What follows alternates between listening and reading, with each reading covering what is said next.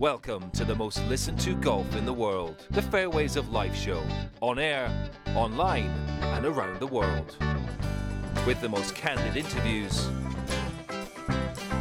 unforgettable stories, taking you beyond the ropes.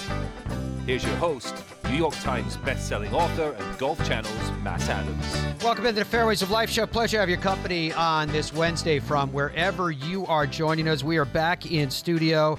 Had a couple of great days. Enjoyed attending the PGA Tour Superstore Training Summit and getting a chance to see a whole bunch of the new products. We have some of the new products coming into our studio here for the pieces that I do on Golf Channel. And so if you get a chance to see any of those, you'll see our close-up look at them where I guess we go under the hood, if you will. But some of the stuff that we have coming in, I see the QI10 over there, driver. We had the Dark Speed from Cobra that we've done a piece on. I know we have Cobra irons that are scheduled for a piece. Tomorrow we're going to feature the new PXG driver.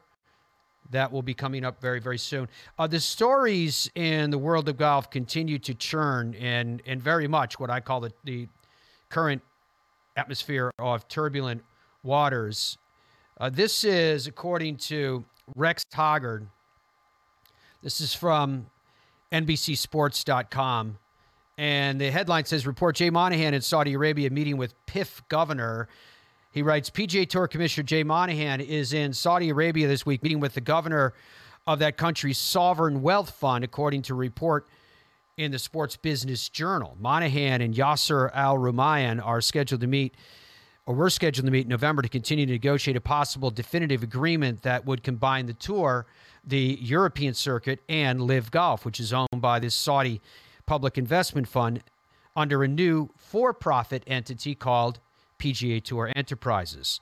Although a tour spokesman declined to comment on the report, according to SBJ, this is believed to be the first time Monahan and Al Rumayyan have met in person since last summer when they negotiated the framework agreement that opened the door to a larger deal. The London Times reported that Monahan and Al Rumayyan had recently had a lengthy phone conversation and that negotiations were progressing between the two sides. The parties also agreed to extend a December 31st deadline to reach a definitive agreement. DP World Tour CEO Keith Pelley announced last week that he was leaving the European circuit to join Maple Leaf Sports and Entertainment in April, and he told reporters he's confident a definitive agreement can be reached before his exit. The tour also continues to negotiate with Strategic Sports Group, which is a private entity, equity group, led by Fenway Sports, to become a minority investor in PGA Tour Enterprises.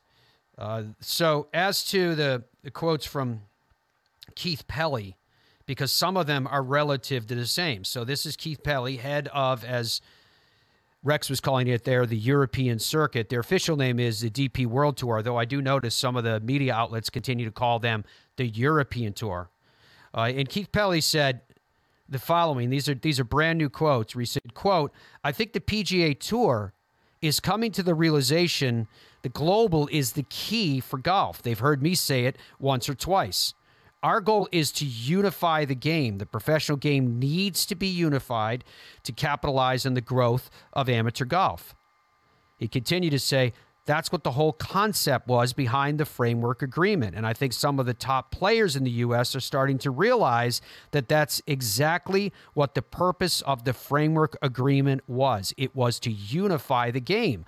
Unfortunately, after that framework agreement, some of the top players in the United States didn't support it, which we needed them to support. I think they are realizing now that the best way forward is to unify the game. I think we will know the direction of travel over the next couple of months. Close quote. That coming from Keith Pelley. Was that from Keith Pelley a more telling quote, perhaps, than what we've heard from him before? Now that he is leaving, he could pretty much say what he wants to, right? As far as that goes, it's interesting, and to me, it's. Again, we get little bits and pieces, revelations, what's actually going on. And from the standpoint of saying, we've never had that advantage in the past. Seriously, we've never had that. in the past. If a player had a problem with another player, they weren't allowed to talk about it. Now we're in this kind of Wild West world of golf where players can say whatever they want to say about whoever they want to talk about, whether it's the commissioner on down. The comments that we've heard have been very, very strong indeed, and I don't know if behind the scenes there's any, quote, conduct unbecoming consequences for that. It doesn't appear that is the case given some of the quotes. This was Ian Poulter yesterday. I don't have the context. Where he says, quote, being two-faced is a terrible trait. I'd be embarrassed having to change my story now and come out and try to look smart. I'm happy to sit down and have it out. I will happily say it as it is. Enough of the BS. And he didn't use the BS. He said it on his social media. He continued saying, just for clarity, I applaud Rory McIlroy for his comments a few weeks ago. It takes a lot to say the things he said. Nothing that can't be fixed over a good cup of coffee. It's the other, I assume he meant others, who blatantly choose to try and now become heroes all of a sudden. You have to be kidding me. That will not be fixed over a coffee. Okay, so I'm asking you guys out there. Who is Ian Poulter referring to? If it's not a person, who is the group that Ian Poulter is referring to? Where he says it's the others who blatantly choose to try and now, he has now in all caps, become heroes all of a sudden. You have to be kidding me. That will not, and that was all in caps, not N-O-T, to be fixed over a coffee. So it seems as though he's okay with Rory's thinking that I think it would be safe to say seemed to be an evolution of thought. Maybe a concession to inevitability. But are there others, as he claims, that are now trying to be heroes that have changed their position dramatically, to which the first thing I say to you all the time is, it's actually a good and healthy human trait. If you learn, you have new information, you come to a new conclusion. I'm not trying to take a side one way or the other. I'm just saying that we seem to live in a world that people get painted into a certain corner, and certainly in the political season we're in the middle of, you're not allowed to vary from that for any reason. You have to adhere to a philosophy of thought instead of an independence of one. So I'm not sure what this means. Dom, anything coming in that you can share with me? Any revelation from our very intelligent audience that might have a sense of who he's talking about here? It has not come in yet because you literally just read those quotes from Ian Poulter, but I did ask the question today, should golf unify? Should it unify? And 75% right now, it's early in the running, are saying yes, it should unify. I ask you, and maybe the comments from Ian have some part to play in this, I don't know, but do you think that the end game here, I realize the details are still very much to be determined, but do you believe golf will unify? You're asking me that question? Yes. Yes, I do. I think that my sense is that the valleys that from the time we heard the June 6th announcement with the intent, the so-called framework agreement with the intent to bring the two groups together, I think what we saw following that was a lot of reactionary efforts. And what I mean by that is you had the Department of Justice applying pressure, you had the politicians applying pressure, you had players far and wide, and you're talking about some players on the inside and plenty of very prominent players who were extremely upset, some of whom were calling for the heads of leaders. And then comments were made to say, you know what? We're trying to bring the game together for the good of the game. The focus of the comments generally were for the good of the tour, because I think those comments were directed at their own constituency. And those comments were, hey, this is what's good for everybody. Once you get all the information, you're going to understand what we're doing and why we're doing it. And then there was, again, I had a sense that it was somewhat of a reactionary campaign. How could it be otherwise? They didn't have any time to lay things out. So I'm not criticizing for that. It's just reality. But the message pretty much was, look. We're still in charge of everything. People coming in are going to be minority positions, et cetera, et cetera. This is before we knew about, and it may have been before in reality where some of these comments were made, that any other interest was shown by any other parties, plural. Led by a consortium, no doubt, but they're plural sources of money. And I think, and I told you guys this at the time, I still think that what governs is the golden rule, and he who has the gold makes the rules.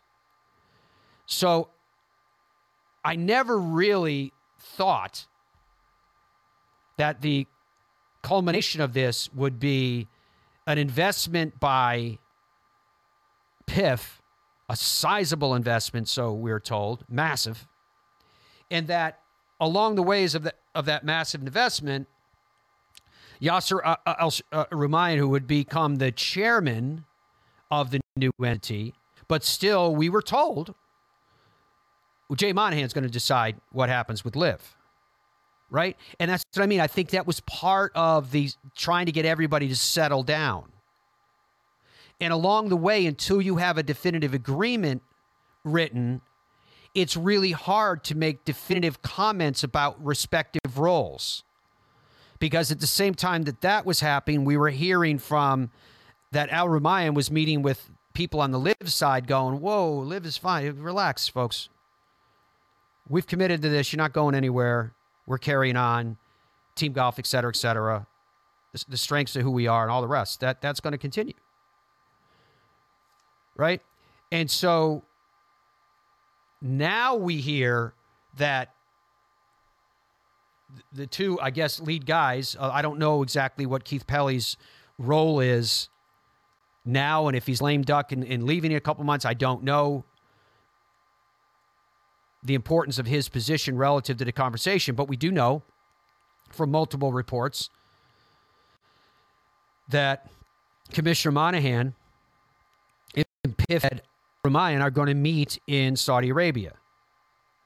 First, we heard that they had a phone call, and it was the first time in apparently months.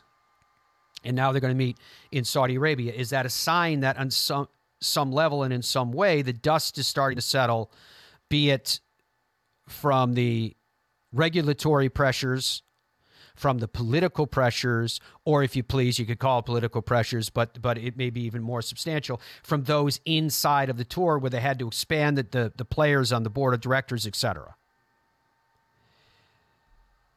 Golf Digest from yesterday, Joe Bialwa had a report that just continues to underscore the nature of where everything is right now. Call it absurd, call it head scratching, but his headline is report head of LIV Golf accused of campaign involving wrongful kidnapping and detention. And Joe writes as follows. You can find it at golfdigest.com. Yasser Al-Rumayyan, head of Saudi Arabia's public investment fund and the de facto head of LIV Golf, has been accused of, quote, having carried out the instructions, close quote, of Saudi Arabian Crown Prince Mohammed bin Salman with malicious intent, according to a lawsuit filed in Canada. The story was first reported by The Athletic. Dr. Saad Al-Jabri, a former intelligence officer with the country who fled and has since defected to Canada, is attempting to bring the suit regarding the treatment of his family. 2 of his children were arrested in 2020 for, quote-unquote, security reasons, before both were scheduled to continue their education in the United States. Al-Jabri's son, Omar, received a 9-year sentence while his daughter, Sarah, is serving a sentence of just under 7 years. Neither had the chance to be present at their trial or to cross-examine witnesses. The family has had no contact with their children since their imprisonment. According to the suit, Al-Jabri accuses Al-Rumayyan of direct involvement in a number of allegations. Quote, these include taking steps to orchestrate an alleged campaign which would include wrongful kidnapping and detention, misappropriation of property, and the expropriation of hundreds of companies worth hundreds of millions of dollars into PIF hands, according to The Athletic. The outlet also reports that Al Rumayyan took steps to bring the criminal proceedings against the Al Jabri children as punishment for the doctor's defection. Al Rumayyan is part of Crown Prince Mohammed bin Salman's inner circle and considered the mastermind of the Saudi efforts with Live Golf. It was Al Rumayyan who brokered a framework agreement with PGA Tour Commissioner Jay Monahan and board members Jimmy Dunn and Ed Hurley, a deal that paused a contentious year-long battle in the professional game and ended litigation between Live Golf and the PGA Tour. He also appeared with Monahan on a CNBC televised interview to announce the proposed deal. Al Rumayyan has argued in previous cases that he is protected by sovereign immunity laws because his conduct, quote, falls within the commercial activity exception of the Foreign Sovereign Immunity Act, close quote. However, earlier this year, a federal magistrate judge rejected that assertion. News of the lawsuit comes as the PGA Tour and PIF attempt to finish a deal before April, though the PGA Tour maintains its controls Live Golf's destiny as part of the proposed deal. Al Rumayyan has asserted to Live Golf members and staff that the league will continue, and documents released by Congress contain language in the framework agreement that may give Al Rumayyan final say over the matter. Al Rumayyan is also expected to be the chairman of the new for-profit entity created by PIF, the PGA Tour, and the DP World Tour. That from Golf Digest. You can find it at golfdigest.com. As I was saying, storylines continue to swirl in every single direction. And the irony of it is, whatever direction that you go by, whatever your particular opinion is, there was some piece of information, even that we went over today, that justifies whatever side you stand upon. More of the Fairways of Life show coming up after this. It is presented by the PGA Tour Superstore, the number one golf retailer in America. Find your happy place at the PGA Tour Superstore. Relax. Easy now. Find your happy place. The PGA Tour Superstore. It's all in the hips, where every swing is possible. Just tap it in. Yes! Find all the latest gear, apparel, and personalized club fittings. Is this goodbye? We've only just begun. Shop with the pros at Golf's Happy Place, the PGA Tour Superstore. In Ireland, golf is more than just a game. Come and experience our world-famous links courses and our world-famous Parkland courses, all set alongside world-famous scenery. And visit our world-famous historic sites. And while you're here, enjoy our world-famous hospitality. Fill your heart with Ireland at ireland.com/golf. It screams. It tracks. It's soft. It reacts. It is the Bridgestone Tour B with a game-changing reactive cover designed to spring faster off your driver and stick longer to your wedges. Try Bridgestone's Tour Bs, the Tour Ball reinvented. The Gen 6 iron is a culmination of everything that we have learned as a team, the absolute best golf club I have ever hit. It's something special. Say hello to the new PXG Gen 6 iron. The longest, most accurate irons we've ever made. They go higher and farther than any iron that I have hit to date, and they're so easy to hit. Super excited for the consumer to try this. They're gonna love them. PXG, nobody makes golf clubs the way we do, period. Baseball? Nah. Football? Done it. I think I'm gonna go after the PGA Tour. Bo, you're gonna need the right equipment company. I think I got that. You know, Tour Edge backs all their clubs with a lifetime warranty. I know. They ship all their premium custom clubs in 48 hours. I know. All their premium clubs are hand-built in the USA. I know. You know, Tour Edge has won 35 times out here. Guys, I know. Pound for pound, nothing comes close.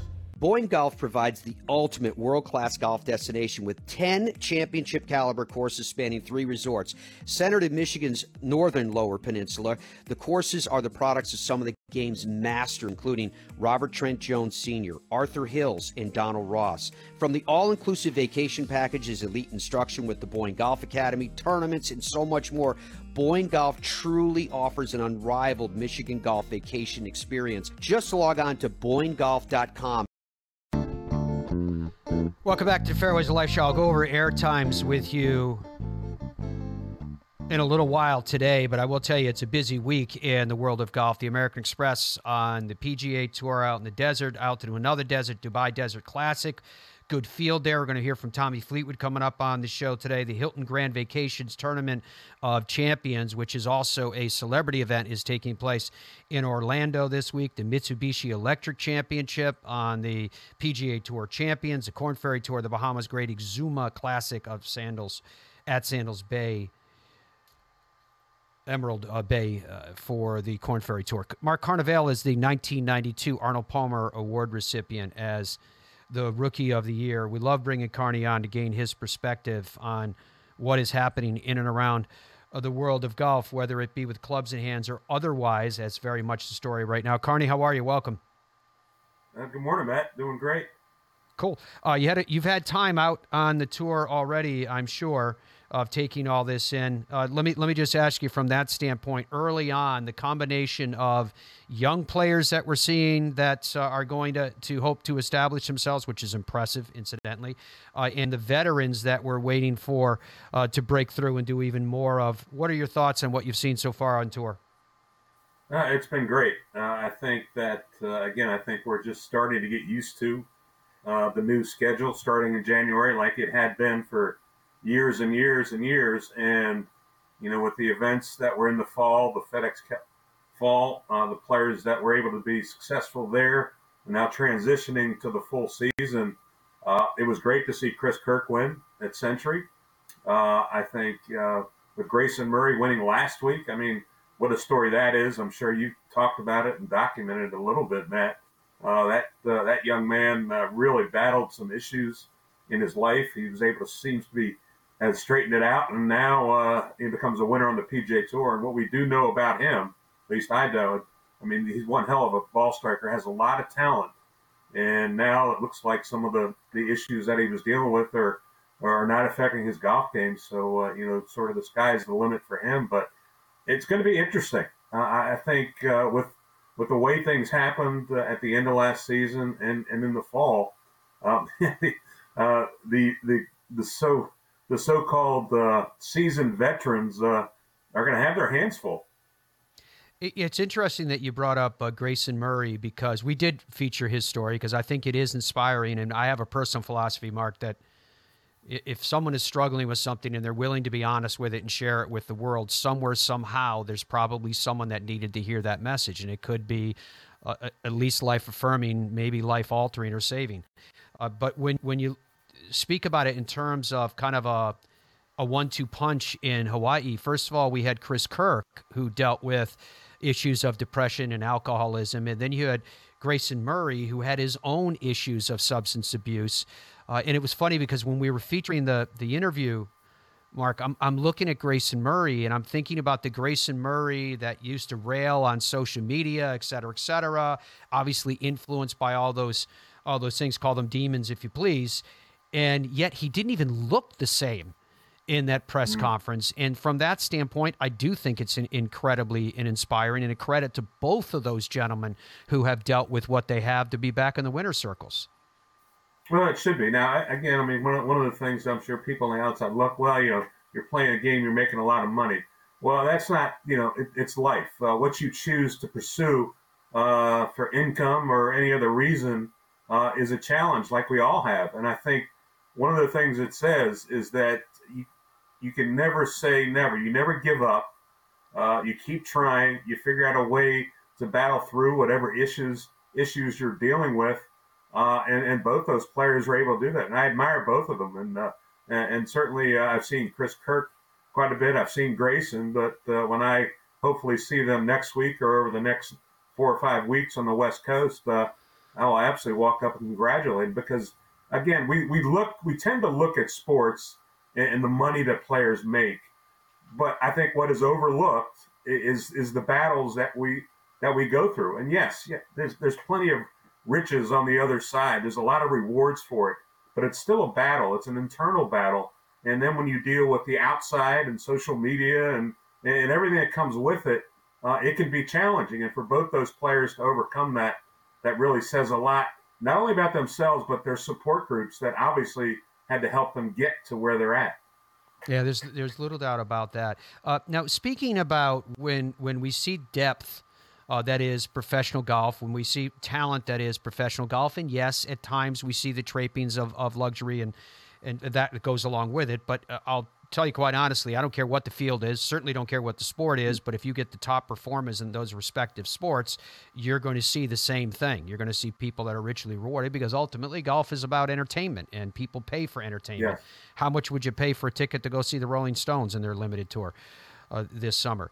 So the American Express, though, has a good field. Take a look at this graphic where we've put together just notables that are in the field this week at the American Express. Includes Xander Schauffele, Tony Finau, Shane Lowry getting started. Of course, Jason Day looking to keep the good times rolling. Scotty Scheffler, Patrick Cantlay, and more. I guess the wide net I'd cast on this one, Mark, to ask you would be, what is it about this event, which is not a signature event, but what is it about this event in particular that has caused a field of this strength to come together?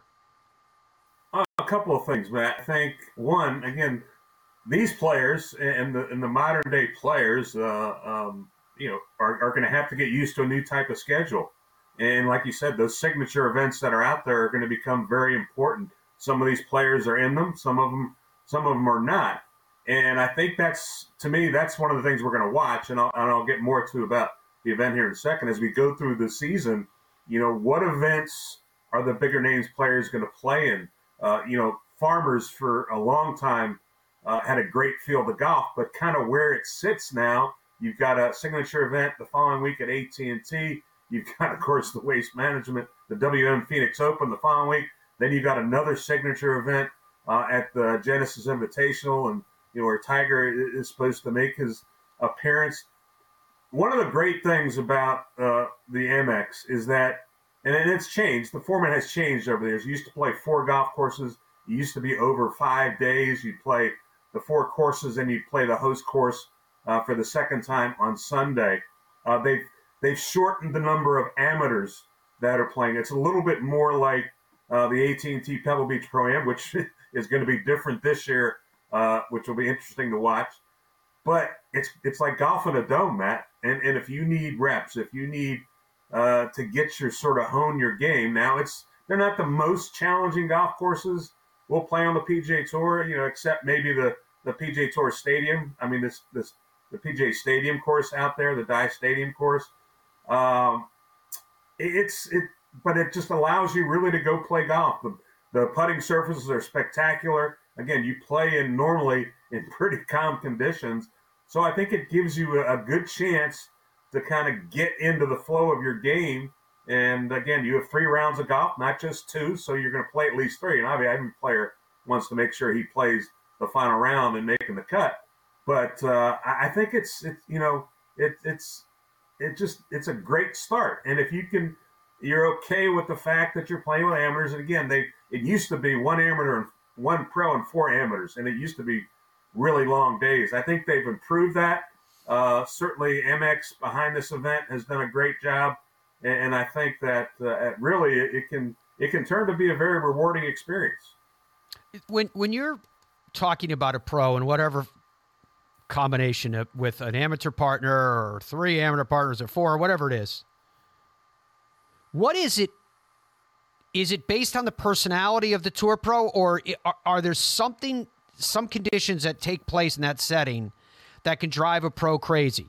Is it a guy that all of a sudden he's out there on a pro course next to a PGA Tour player and he wants to prove that he's a bucket away from being a tour player himself? Is it the guy that can't get the ball airborne? what is it that I know we don't talk about it much, but there's a lot of tour pros that prefer to not be in that position over the years, and I'm curious what it is, the primary reasons that a player comes to that conclusion. Well, I always embraced it, Matt. So to know why, I've never looked at it as a bad situation. I've always looked at every situation as a possibility. I think one of the biggest things is the pace of play, but quite frankly, Matt, the pace of play on the PGA Tour is slow, so it shouldn't be any different there. To complain about that, people talk about being distracting. The great thing about pro-ams, and yes, while we as professionals, it's about us trying to win a golf tournament and a championship, you have to embrace it. I mean, it's an opportunity to meet new people. You never know when those relationships can come to fruition into something that's beneficial, not just for you, but for that person that you meet as well. I just think one of the things is that I think players make it too much about themselves, and they make themselves bigger than the game. And why do I have to deal with this? I think that's a huge mistake. I think you look at it, if you don't like it, you just don't have to play in it. I mean, they're not forcing you to play. But I think the benefits so outweigh any negative aspect of playing in an amateur event with a professional. Did you ever, we hear it all the time, so I'm curious if it happened to you, Mark. Did you ever play in a pro-am, whether it was pre-tournament, during tournament, outside of a direct tour event, et cetera? But did you ever meet somebody on the golf course that ended up becoming a good sponsor opportunity for you? I did. I've met some of my best friends playing in those events as well. And that's why I said you have to embrace it. Again, I've always pictured those, and not just the events like Amex and 18, but, the Wednesday Pro-Ams or any events you play with amateurs.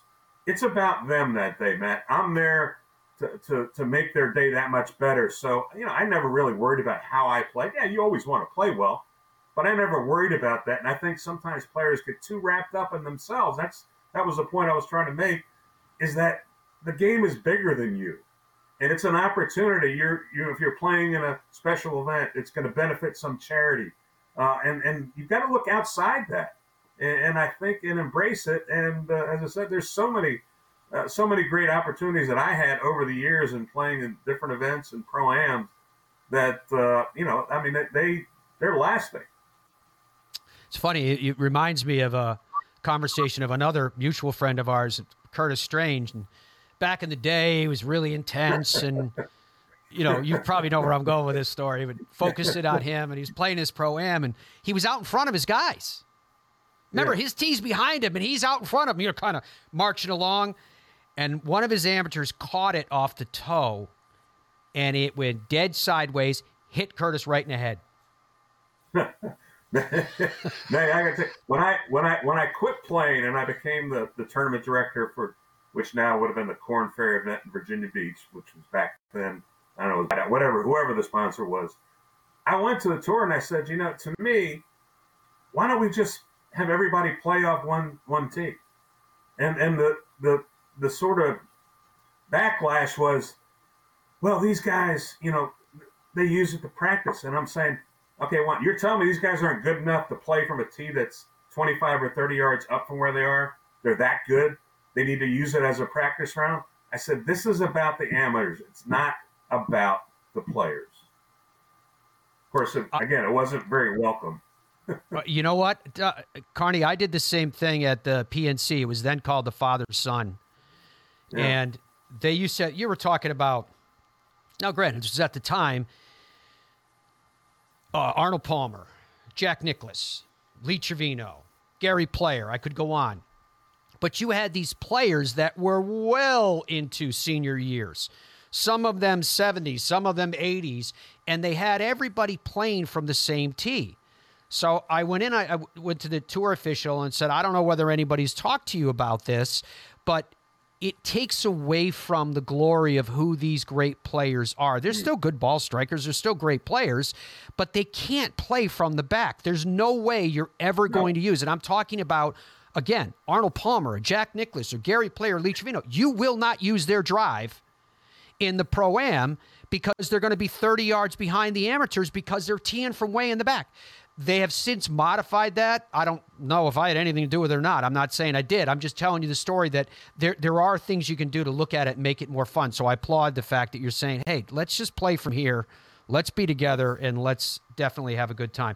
Let's be together and continue with Mark Carnevale. Carney, if you'd hang in there with us. When we come back, I want to get Carney's perspective on some of the things that we opened the show with today, which I've been calling the turbulent waters that surround the game at its highest competitive levels, and see what perspective he may have in terms of, are we heading in a direction where things are getting better or otherwise? I guess hello world, huh? And with one subtle hello, Tiger began an amazing and unthinkable career.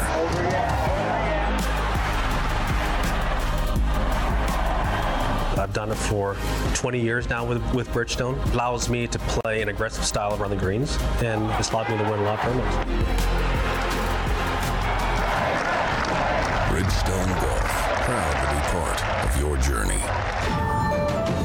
Boyne Golf provides the ultimate world-class golf destination with 10 championship-caliber courses spanning 3 resorts. Centered in Michigan's northern Lower Peninsula, the courses are the products of some of the game's masters, including Robert Trent Jones Sr., Arthur Hills, and Donald Ross. From the all-inclusive vacation packages, elite instruction with the Boyne Golf Academy, tournaments, and so much more, Boyne Golf truly offers an unrivaled Michigan golf vacation experience. Just log on to BoyneGolf.com.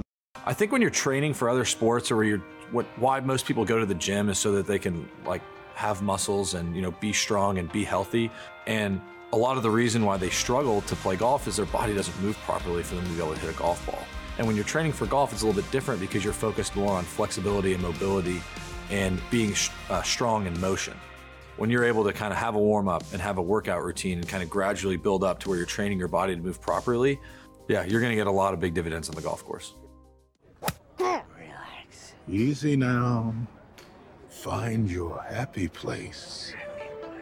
The PGA Tour Superstore. It's all in the hips, where every swing is possible. Just tap it in. Yes! Find all the latest gear, apparel, and personalized club fittings. Is this goodbye? We've only just begun. Shop with the pros at Golf's Happy Place, the PGA Tour Superstore. What if we started a company and the company was under no time constraints, no financial constraints? The one constraint is their clubs had to be exceptional performers and much better than any other alternative. I was told time and again it'll never work. It worked like a house of fire. And I'll tell you what, I think our customers love it. BXG, nobody makes golf clubs the way we do, period. Zero Friction introduces the Wheel Pro Pushcart Golf Bag with its revolutionary 3-in-1 design, supportive legs that spring into action, a comfort grip handle with 3 locking positions, accessories for the modern golfer enhanced by 7 pockets for more storage, and removable all-terrain wheels which slide right into place. The new Zero Friction Wheel Pro Golf Bag checks every box for every golfer. Push, carry your cart. The decision is yours thanks to Zero Friction. Head to zerofriction.com today. Welcome back to Fairways Life Show. Pleasure to have your company, folks. Mark Carnevale is our guest, veteran campaigner on the PGA Tour, renowned broadcaster, now a winner on every level of game that he has ever participated. So, Carney, with everything that is churning in and around the game right now, and there is a lot, I'm curious what your perception is about, and again, you take it whatever direction you want, from Jon Rahm going to LIV, et cetera, et cetera. But what is your perspective on where the game is right now in January of 2024? Are we in a better place than we were a year ago? That's a great question, Matt. I don't know. Quite frankly, and I was talking to Dom in the break there, I know very little about what's going on other than what you hear. I have no, even though I live in Ponte Vedra Beach, Florida, where the PGA Tour World Headquarters is, I don't know what's going on. I don't know what the plan is. I have my speculations as what I think eventually could happen, and there's no credence or there's no information behind this to to know if it will come to fruition, but it's just my expectation, and maybe I wouldn't say it's a hope, because I think golf is, while it's certainly getting its due with all the news, someone always said any news is good news. Well, not all the time. My biggest issue with everything is, will it change sort of the structure of the game and what the PGA Tour represents? And I'm all for change. I'm all for things becoming better. I have no problem with competition, but it's about choices and ramifications of those choices. What I think, Matt, and I think at some point it's got to happen, because as you were reading those comments from Mr. Pelley earlier, it is about the game and how does it get better. And in order to make the consistency of the game and the consistent attention to it, the best players in the world have to play together. That breeds inspiration. That sort of breeds desire to be where those players are. And again, this comes from absolutely no information that I've received or anything. It's just where I see things going. I think, and my anticipation of what's going to happen is basically you're going to have a Premier League of golf. And I don't know what number that's going to be. Is it going to be 70? Is it going to be 80? Might be lower than that. But I think you're going to have relegation. And the relegation is going to come on and off from both the PGA Tour and the DP World Tour. They're going to play around the world. They'll play in the major championships. But again, I think it all goes back to the one sort of point that all these players have made, is that, they went to live to play fewer events. Ultimately, I think they're going to be where they were the whole time with the number of events they're going to play. But that's sort of what I see is possibly where the future of the game, as far as trying to get these guys, the best players, to play together. But again, I don't have any information leading to that. That's just my speculation. Do you see in your speculation, Carney, that the team aspect of golf from LIV would be incorporated into that Premier League, as you called it, or would it be something separate? I mean, it could. I wouldn't like to see that in the sense. And I have no problem with any of that. Now, I have not watched one LIV event. I mean, you hear about it. I don't read much about it because I don't read much news anyways. I think he would have some opportunity for that in the fall. I don't think it should be. Golf has always been, and this is kind of my feeling for that. Golf has always been an individual sport. I'm not, we grew up playing on teams in high school and college, and I get that point. And, people would say, well, you had it there. But at this level, it's always, the history of it has always been about the individual, outside of the Ryder Cup and the President's Cup. I think it would take something away, because we're always trying to win that championship, that trophy. Yeah, I get it, and they seem to like the team thing, and maybe the players do. I don't know. I haven't really talked to any players, about it, because ultimately I think it always comes down to the money. They're convinced they like it because they're getting paid a lot of money. I don't know.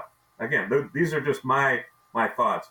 But I could see a point with the way the tour schedule is now, that you could have a number of events in that period in the FedEx Cup fall where you have these team events, and guys can choose to play. There's not that pressure of trying to win a tournament. You go out there, again, I would approach it that way. Just go out and have fun and so forth. But again, it always comes back to this. One of the big issues that they had is the number of tournaments they're going to play. So we can sit there and say that.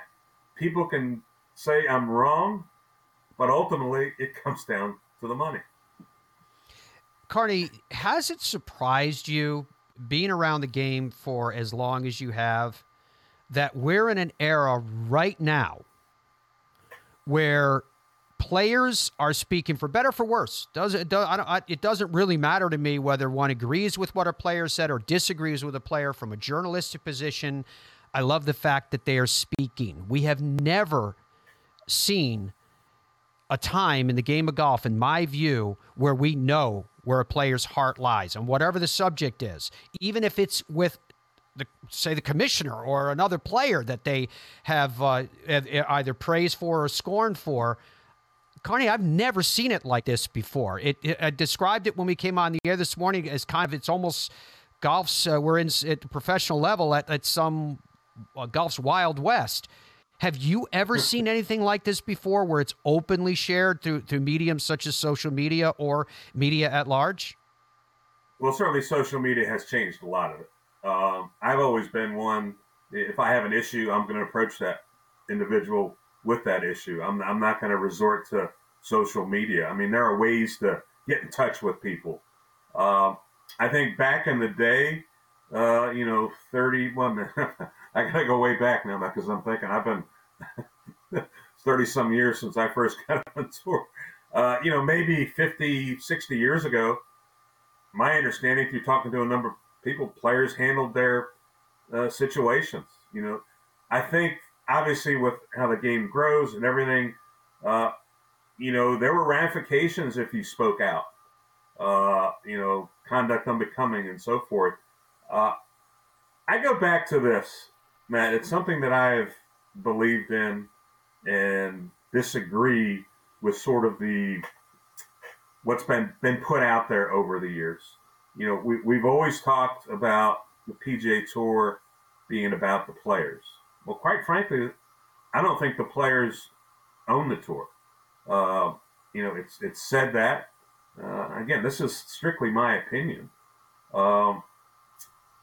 They don't have owners. When I say they don't have ownership in it, you have a board and you have all this, but there's no specific way, as you said, for players to deal with these situations. You go to a meeting and there's a lot of yelling back and forth, and there's so many disagreements. It's no different than we are anywhere in life.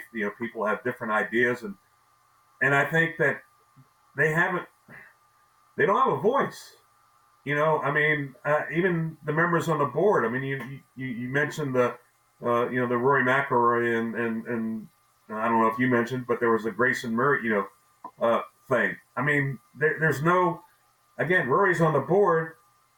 As a player, I don't know if Rory has my best interest at heart. You'd like to think they do, but they're, people are people. I mean, they're going to do what's in their own best interest. And it was interesting, Matt. I was working the Bermuda Championship, and we've talked about slow play and all this stuff, and it's ridiculous out there. And I don't know. Again, I think players have to take ownership. And I think I went up to Stephen Cox and I said, if I was playing right now, you guys would be fining the hell out of me because I would be in all these players' faces with as slow as the play is out there. It's interesting, Matt. I always felt like the board should have a player majority on it if it truly is about the players. And I'm not saying any of these independent directors are outstanding, very successful businessmen, but none of them have played the game of golf. They may understand business, but I don't think they understand the game. They may play golf, but they don't understand it at the professional level. So I think, again, ultimately, I think for a lot of stuff to change and be different and the way they're addressed it, and I hate to see people address it on social media in the sense that, yeah, you can get but there's no, you can say whatever you want, and whether it's true or not, who cares? I mean, that's at least that's the sort of perspective I have it. I know it's a big part of our world right now, but I think when you have issues, I've always believed that the best way to handle them is in person and face to face. Mark Carnevale, a winner on the PGA Tour, a winner at every level that he's ever played the game, as I mentioned previously. We love having him on the show to give us his insight, unvarnished such as it is, and that's the thing that we love about it. And that is, as well, a reflection, I think, of where we are with all of the information coming in. I happen to love it, Mark, because my personal philosophy is that it's not my job to tell people how to think. I want to get as many views and perspectives in as possible so people can come to their own conclusions, and yours is one that we very, very much appreciate. So we're full of gratitude for that. We hope you are doing well and hope your travels are safe, and looking forward to your work both on PGA Tour Radio, which you can hear on the PGA Tour app. You can hear it on pgatour.com if you subscribe to, and both of those are free and work around the world, or if you subscribe to National Satellite Service Sirius XM, as well as on ESPN Plus, PGA Tour Live, and more. Carney, always a pleasure. Yeah, Matty, thank you. I know that was a lot, but people are might say I'm kind of crazy, but I've been around this game like you have for a long time. Always a pleasure to be with you, my friend, and hopefully we'll get together soon. Yeah, I hope so, too. The thought that's running through my head was crazy like a fox, if that's the case. Mark Carnevale joining us. We'll have more of the Fairways of Life show right after this. Relax. Easy now. Find your happy place. The PGA Tour Superstore. It's all in the hips, where every swing is possible. Just tap it in. Yes! Find all the latest gear, apparel, and personalized club fittings. Is this goodbye? We've only just begun. Shop with the pros at Golf's Happy Place, the PGA Tour Superstore. In Ireland, golf is more than just a game. Come and experience our world-famous links courses and our world-famous Parkland courses, all set alongside world-famous scenery. And visit our world-famous historic sites. And while you're here, enjoy our world-famous hospitality. Fill your heart with Ireland at ireland.com/golf. It screams. It tracks. It's soft. It reacts. It is the Bridgestone Tour B with a game-changing reactive cover designed to spring faster off your driver and stick longer to your wedges. Try Bridgestone's Tour Bs, the Tour Ball reinvented. The Gen 6 iron is a culmination of everything that we have learned as a team, the absolute best golf club I have ever hit. It's something special. Say hello to the new PXG Gen 6 iron. The longest, most accurate irons we've ever made. They go higher and farther than any iron that I have hit to date, and they're so easy to hit. Super excited for the consumer to try this. They're gonna love them. PXG, nobody makes golf clubs the way we do, period. Baseball? Nah. Football? Done it. I think I'm gonna go after the PGA Tour. Bo, you're gonna need the right equipment company. I think I got that. You know, Tour Edge backs all their clubs with a lifetime warranty. I know. They ship all their premium custom clubs in 48 hours. I know. All their premium clubs are hand-built in the USA. I know. You know, Tour Edge has won 35 times out here. Guys, I know. Pound for pound, nothing comes close. Boyne Golf provides the ultimate world-class golf destination with 10 championship-caliber courses spanning 3 resorts. Centered in Michigan's northern Lower Peninsula, the courses are the products of some of the game's masters, including Robert Trent Jones Sr., Arthur Hills, and Donald Ross. From the all-inclusive vacation packages, elite instruction with the Boyne Golf Academy, tournaments, and so much more, Boyne Golf truly offers an unrivaled Michigan golf vacation experience. Just log on to BoyneGolf.com. Welcome back to Fairways Life Show. Pleasure to have your company, folks. Lots going on today. I know I'm sure the discussion board is busy. Dom was telling me that it is. Sometimes it's Dom, you find that the discussion board kind of veers off in its own independent directions. That's correct. There's hundreds and hundreds of comments coming in on the program today, and we appreciate all of them, but many of them are not intended for you and me in this show. They're just discussion amongst themselves, which is fine. That's fine. There's lots of things to talk about going on in the world. But there was a fair amount of questions coming in about the comments that we made at the front end of the show, talking about unifying golf a little bit, what that would look like, and also sort of piggybacking a bit off of what Mark Carnevale was just talking about of the vision he saw for the future of golf. By the way, it was ironic that he was poo-pooing himself, like, oh, it's just what I think. Who cares? I don't know what I'm talking about. The guy's played in 200 tour events, and then he was on the other side running tournaments as a tournament director. He's been in professional golf for 40 years. He 100% knows what he's talking about. So, well, I mean, his job literally is to talk about it.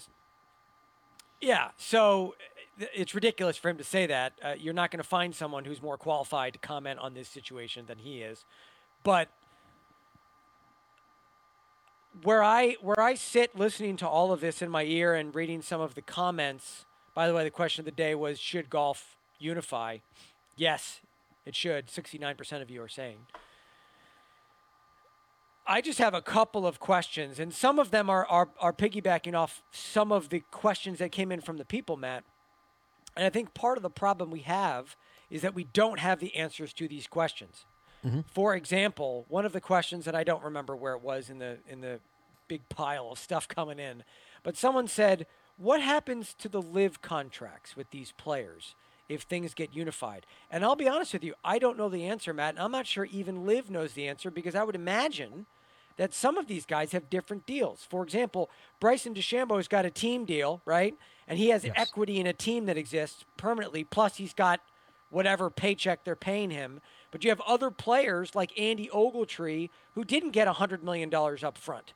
So I don't know what these contracts are or what they say, and I would have no doubt that some of these guys are going to get screwed. But you could say the same thing about the PGA Tour, because 6 months ago or a year ago, the PGA Tour players were told, listen, these guys who went to live, they have permanent consequences. Well, those consequences may not come to fruition. They might just be coming back and playing like nothing ever happened without any consequences. So I think it's a very good chance that players on both sides of this, for lack of a better term, are going to get screwed. Yeah, I'm not as convinced. A complicated mess. I don't have that impression. That's not a conclusion that I've come to, that somebody's going to get the sharp end of the stick. I don't see that happening necessarily. I didn't understand. They're both going to get it. I beg your pardon? They're both going to get the sharp end of the stick. No, I think you're going to find so. some of these guys that have contracts that live are going to get screwed over, and you've got guys on the tour who are, say, the middle level guys, right? They were told to stay on the tour because if they went, it would be a huge disaster. And now those guys that went could end up playing right alongside them again, and with no consequence. Oh, that could potentially happen. I don't deny that. What I didn't understand, which goes back to my earlier comments, that I think it was more about a PR campaign than I trusted that it was really grounded in a definitive path forward in reality, was the conversation that somehow the players who left and went to live, that if there was a merger, they would have to pay some price to come back to the PGA Tour, a penalty, a punishment, if you will. And I was scratching my head because I was saying, wait a minute, you're telling us that what Liv has done has been substantial enough that it warrants bringing the entities together. Meaning that, and if you look at it from what we're seeing on the PGA Tour, the purses have gone up.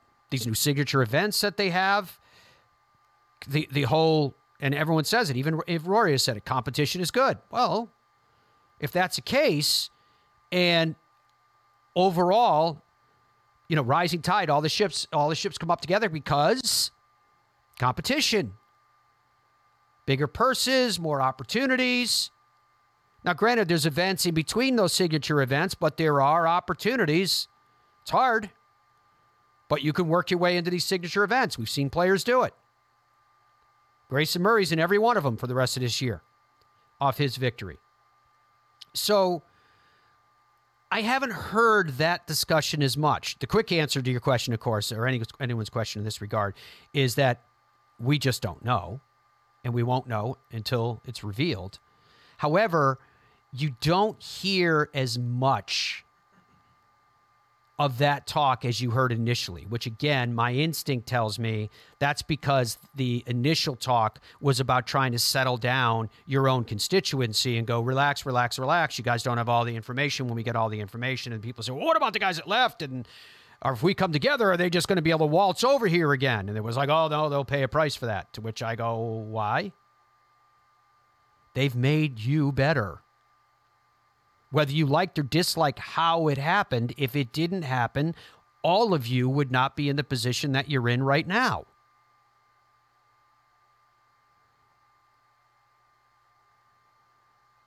So from that standpoint, Dom, you were asking about contracts. First of all, contracts are legal entities. They're contracts. I foresee that the people who left, say the PGA Tour, the DP World Tour, or what have you, and went to live and were given contracts, and we don't know the details of those contracts either, where it's all speculation, and we think we know. We've heard from like Brooks Koepka. He said got $130 million, if memory serves me, and into the bank account. We've heard that from a number of different players, like, oh no, I got it all. I don't anticipate anything negative as far as that goes. They've got the money. Like I've said continuously, if you were one of John Rahm's advisors, in all honesty, if you were his advisor, and you looked at it and said, whatever the number is, 100 million, 200 million, 300 million, 500 million, you've got all these different things. And I think that's partly because they're trying to put a value on the intangibles, like his equity in a team, for example. But there was a cash component. We just don't know what it is. So I'll say 200 million. If you were his advisors and his advisors say, like an agent who's going to get a percentage of that 200 million, so they'll be inclined. But you're looking at it and said, we know that the entities are talking about coming together. We know that these conversations are going on. You're already exempt into the majors going forward. So with or without the world ranking points being resolved, which they should, but they haven't. But with or without that, you're going to be in the majors. But we know these conversations are going on, so there is some likelihood, if not probability, that a structure will be revealed whereby the top players in the world, that was the speculation that, as Carney called it, but his feeling is that they're going to have these bigger events, maybe framed on the signature events that currently exist, don't know, where they're going to come together and play together again. And from that standpoint, how do you dig your claws into a player that got paid tens of millions, hundreds of millions of dollars, and in a relatively short period of time, again, we don't know what it is because it hasn't been revealed, but in a relatively short period of time, they're going to circle back around and be playing against those same people again, potentially on the exact same tour. From that standpoint, how can you possibly criticize a player for making a decision that is so monumental to go to a league that you yourself are now telling us it's okay, what they're doing is good for the game, we're all trying to be one? So even the people that will decry the lack of so-called loyalty, and you look at it and go, well, how is it a lack of loyalty if they're going to be back with them again? That is the intent. That's what they've told us.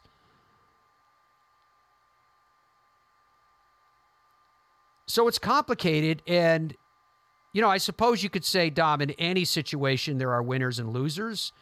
But I don't see this clear pathway of concern that, as you phrased it, that some constituencies on both sides, players are going to get screwed. I don't see that happening. This is a massive, massive sum of money coming into the game. And to those that are, I'm sure, commenting on the different news items that we're sharing today, I've said from the beginning of this thing that you can absolutely hate the source of funds. You have every right to feel that way.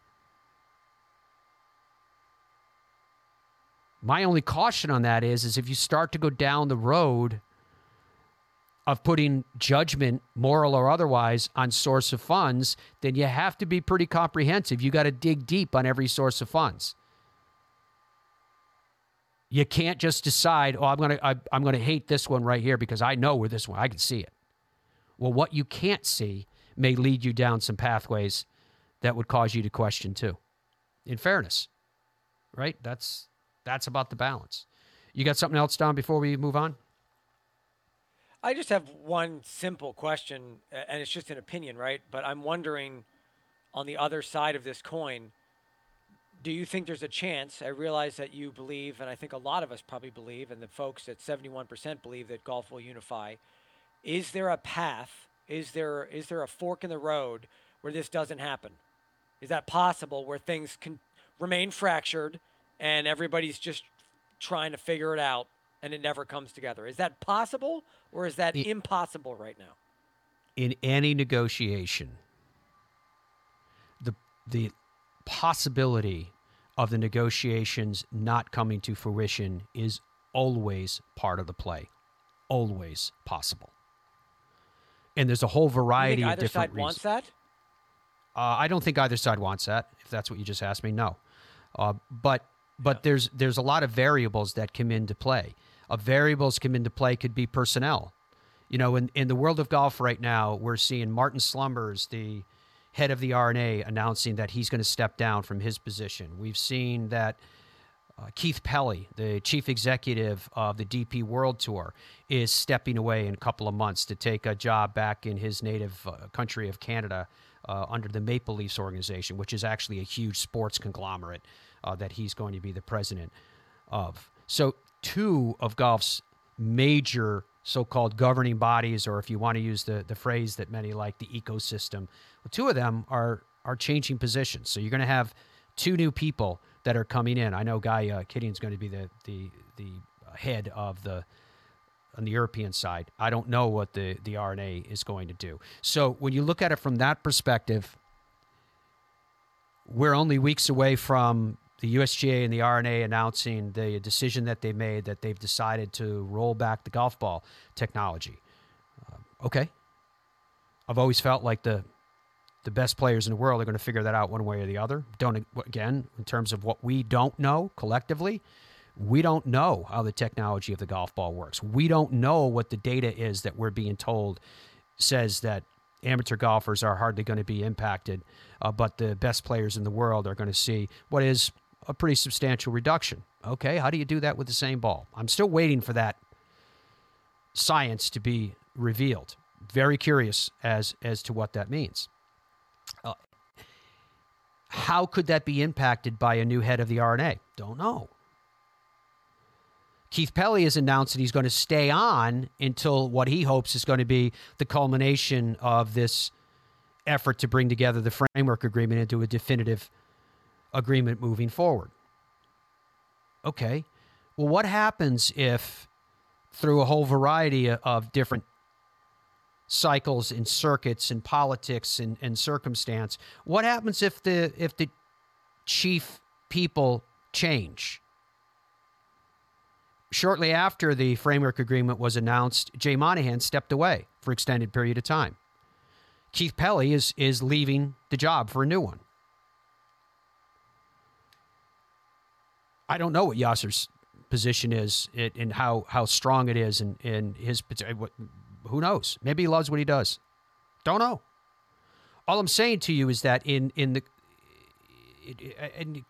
contracts try to make everything permanent, as though it's somehow etched in stone. But the reality is all of this churns around individuals and human beings. And if their agendas change, if their desires change, if their health changes, if the people that they answer to have changed their minds, there's a whole variety of different things that could dramatically impact the course of events that right now we see as permanent or at least set in a certain direction. All I'm telling you is that we have glimpses at best as to what we think is happening here.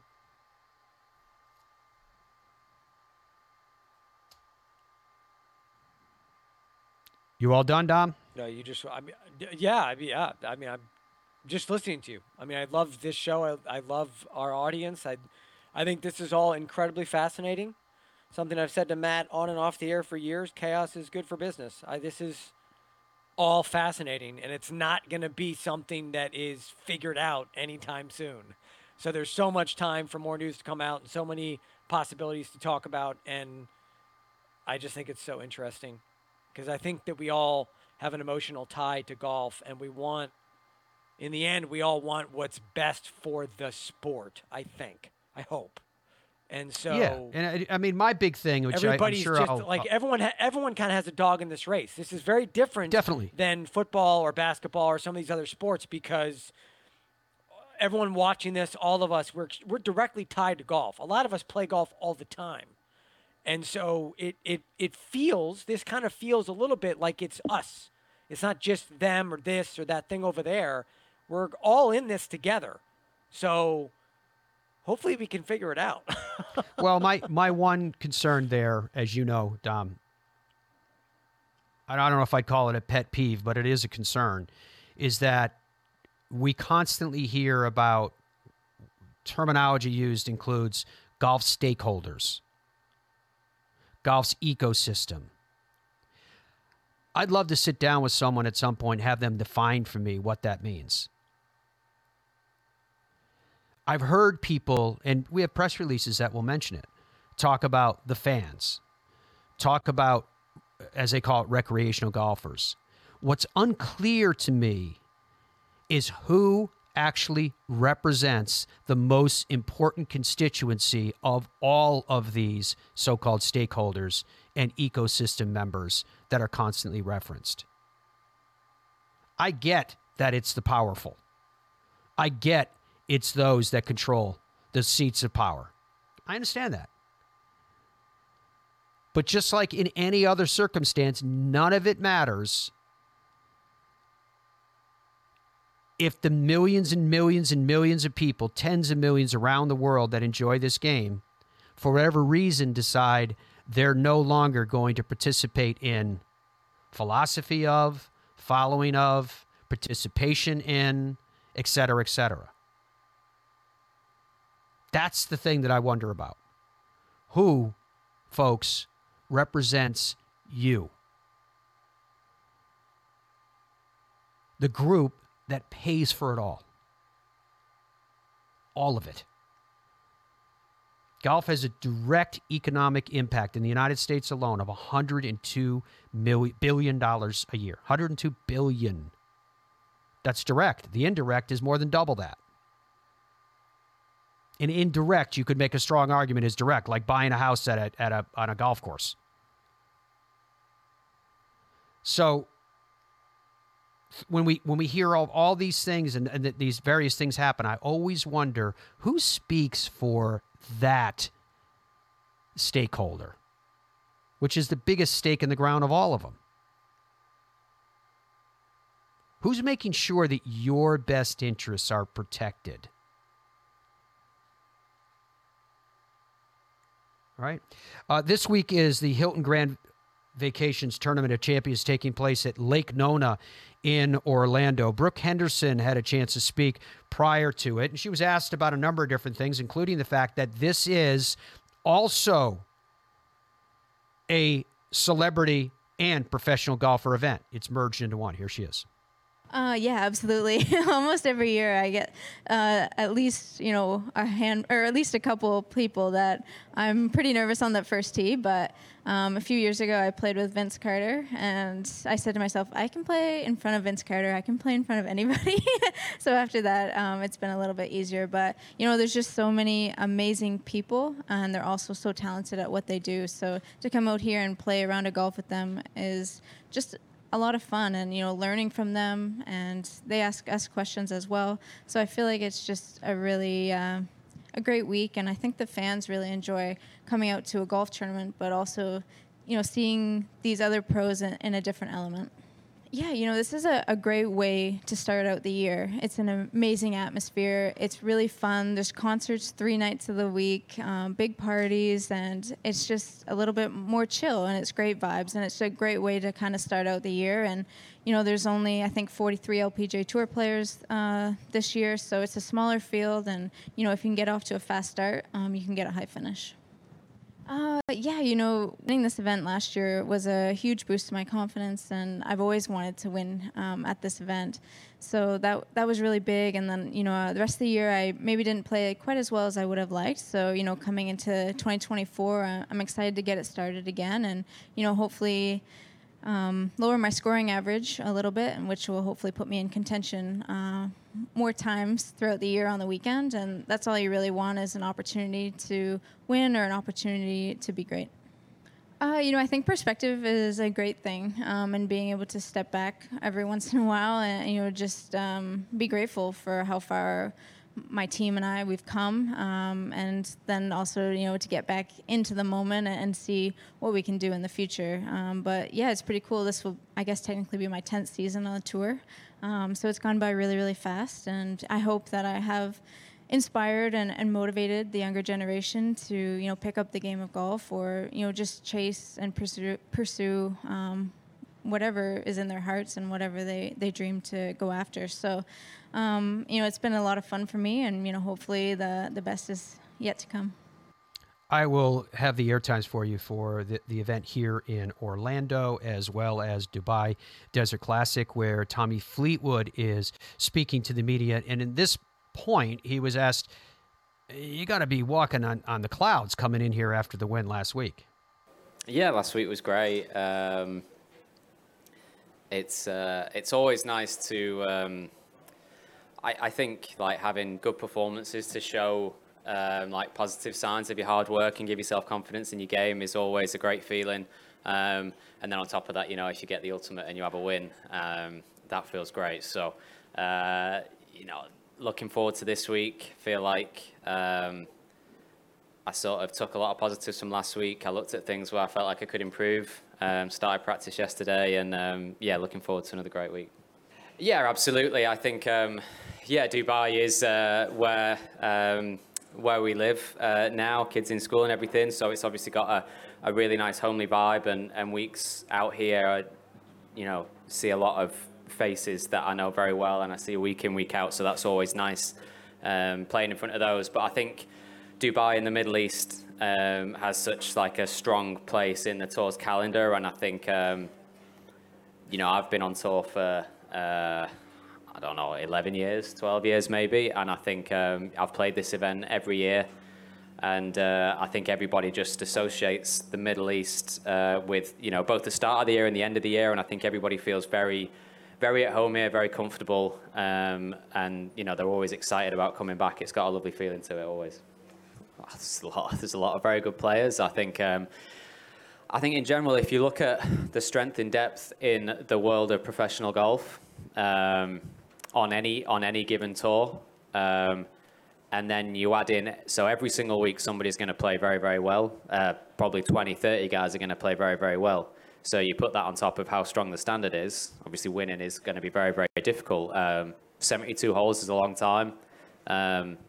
You tee off. Sometimes you tee off at 7 o'clock on Thursday morning. The tournament finishes at 6 o'clock on Sunday night. Everything you do in that period counts. So, it's difficult. And I think, I think the best players in the world and the people that win the most, Rory very much at the top of that list. If you look at the amount of times he actually just puts himself there, I think that's the number one thing you can do. Keep playing to a high standard, keep practicing to a high standard, put yourself in those positions all the time. And then you get the chance of winning. It's not going to work out all the time, and winning is very, very hard. And there's always players there that are playing great and are going to be hitting great shots, and you just have to be there. And then, like I say, your times will come. My time doesn't happen, or it hasn't happened nearly as much as I would like. But that we just hope that it comes more often in the future. But I just think winning is very, very hard, and of course everybody judges you on the tournaments you've won, but even last week, I played great golf last week, and everybody will say how well I played, and it was great to win. The last hole, I made a birdie, Roy made a bogey, so that was one hole out of 72 holes that made the difference in a tournament, and you can look at it very, very differently. So I think you just have to make sure you're always looking at your performance and how strong that is, and just go from there. Well, I think it's been a big part of Look, I grew up dreaming of playing on DP World Tour. That was what, I'm from England. I grew up of playing on this tour, and a lot of my heroes were on this tour. And I think the Middle East has been a huge part of that now for a long time. Living here, I obviously get to see a lot and play a role in the development of young golfers out here and how big the game is for the nation. And I think it's very important. I think it's held a place in the world of golf for a long time, and I think it should do for a long time in the future. And I think everybody has great things to say about here. I think you have iconic golf courses. People watch tournaments played on these courses year in, year out, the same courses. And I think people are very, very passionate about the game. I think, I don't know what the numbers are, but there's definitely a strong ratio for people playing the game, and there's not that many golf courses, in terms of the actual numbers. And I just think that will continue to grow. I think more golf courses will be built. I think more people will take up the game, and I think it'll keep growing here. So it definitely has a strong place in the world of golf. Tommy Fleetwood, who can speak with some authority there from Dubai, where he now has a house. Now, when we talk about the game of golf, oftentimes you'll hear us talk about avenues of access. And what I'm talking about is the top tiers, such as the Swing 5, the Next 10, et cetera, just on the PGA Tour. Well, the PGA Tour has a new rookie. He's 34 years old, in Tom Whitney. And what's interesting to me about it is people's lives move at different speeds. And sometimes you'll hear these stories about young players, and we love to focus on them, who, if they finish their college career, or if they leave early, or if they didn't even go to advanced education, they burst onto the world golf scene and seemingly have so much talent that they succeed early on. Sometimes it takes people more time. Tom Whitney is a 34-year-old rookie, and his story is a very, very interesting one indeed, including his job as a nuclear missile operator. Not kidding. I'll get to that in just a second. But first of all, here's Tom reacting to the fact that at 34 years old, he's seen some of life's currents. How does that compare to maybe, a 21-year-old kid bursting on the scene? Probably lagging a little behind in the energy, but miles ahead in just the life experiences. And there's so many things that you can't learn out here without having experienced it. And I mean, I'm looking back at a lot of pieces of advice I've received from veterans, and they kind of went in one ear and out the other.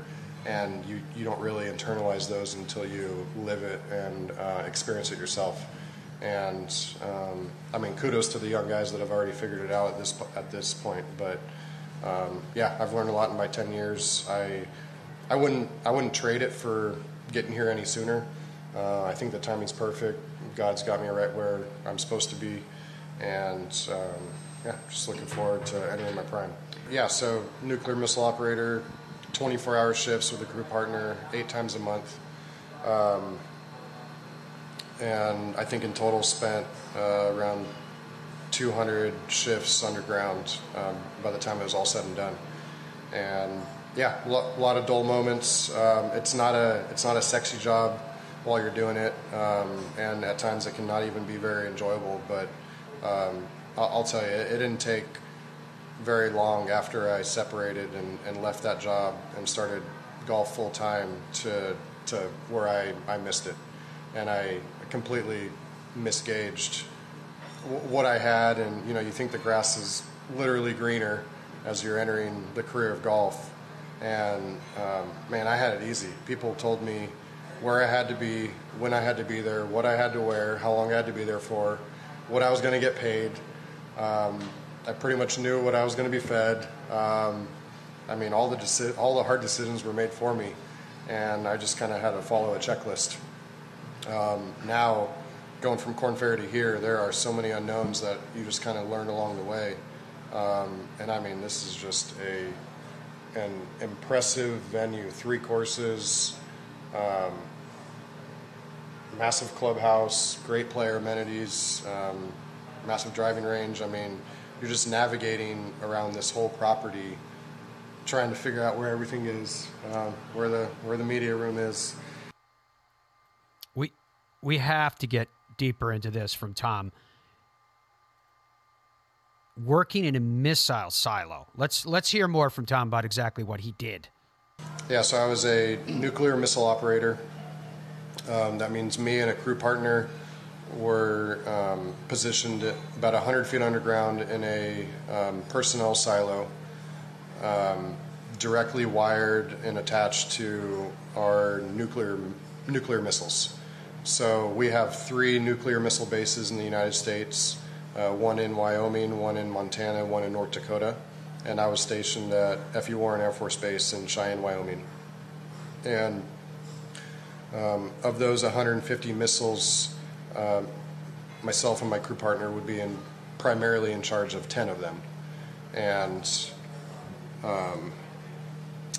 you would show up to the base, let's say on a Monday, and mission plan for 2 to 3 hours. You talk about expected weather, expected maintenance that happened over the last 24-hour period, any relevant intelligence threats or situations, and then just anything else that can overall affect your upcoming alert.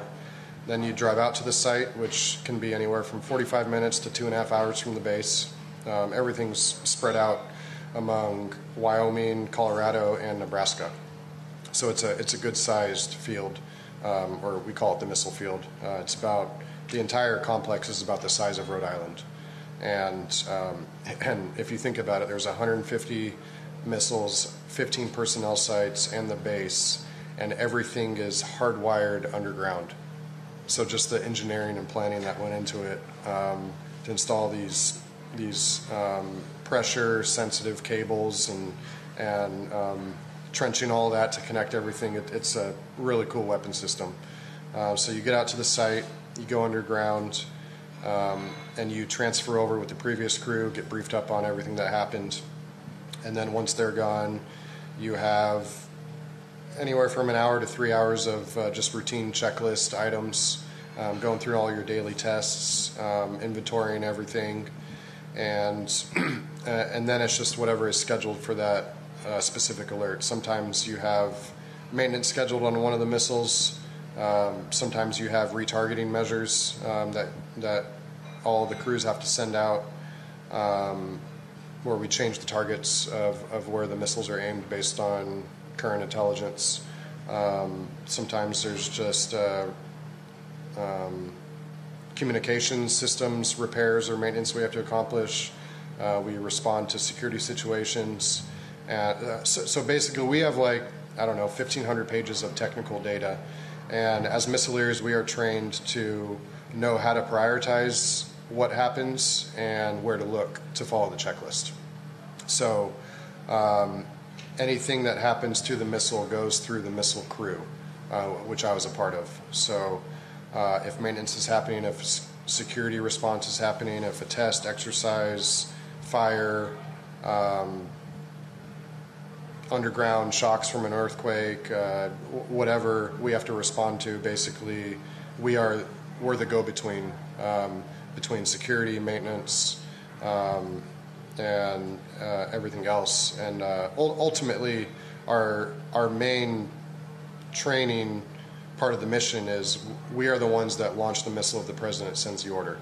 And it goes from the president to U.S. Stratcom to us. So there's only one entity in between us and the president if we are launching a nuclear missile. I'm not sure where even to start with that information that Tom gave, because it was pretty deep and pretty comprehensive, and it makes me wonder, because I used to I would ask this question of particularly veterans who saw action. I remember a number of times talking to Larry Nelson about it, for example, who saw heavy action in Vietnam, and trying to ascertain if, when you hear the sound of a bullet spinning over your head, right, or multiple, and you know what that is, does it make it any easier to sink a 5-foot putt that means something? Like for Tom and the experience that he's had, where he talked about, it's not really a glamorous position, meaning that obviously it's, thank goodness, slow. There's not a lot of activity or banter about whether they're going to launch a nuclear missile on a daily basis. But when it matters a heck of a lot. And being out on tour now as a tour player, I'm really curious. Is there a weight off your shoulders? Do you approach this thing with just like arms extended in gratitude? That instead of dealing with the potential of, as you said, one entity between them and an order from the president to launch, how does it change your perspective? I think it's absolutely fascinating. Okay, let's give you the perspective on how, when, and where you can get your golf coming up in the days that lie ahead. Tomorrow at 4 p.m. Eastern Time, you can catch the action from the American Express and Golf Channel. That'll be Thursday, Friday, Saturday, and Sunday, all at 4 p.m. Eastern Time. PGA Tour Live is available exclusively on ESPN Plus, 4 different feeds. Thursday, Friday, Saturday, and Sunday. It starts at 11:30 a.m. each day. PGA Tour Radio, as I told you, multiple ways to get it, including if you subscribe to National Satellite Service Sirius XM, Thursday and Friday from 1 p.m., Saturday and Sunday from 2 p.m. All these times are Eastern. The Hilton Grand Vacations Tournament of Champions, that coverage tomorrow and Friday from 1 p.m. on Golf Channel. It's split on Saturday between Golf Channel at 2 and NBC at 3 p.m. Sunday. It will be on Golf Channel from 1 p.m. Eastern Time. At the DP World Tour's Hero Dubai Desert Classic, it all starts for you tonight, 2:30 a.m. From Wednesday into Thursday will be the start time. Same on Friday, Saturday, and Sunday, a half hour earlier at 2 p.m. in what is a great field there as well. Thank you so much, folks, for your company today. It is always a pleasure. We look forward to sharing a part of your day again down the road. But until that time, be well. Goodbye for now.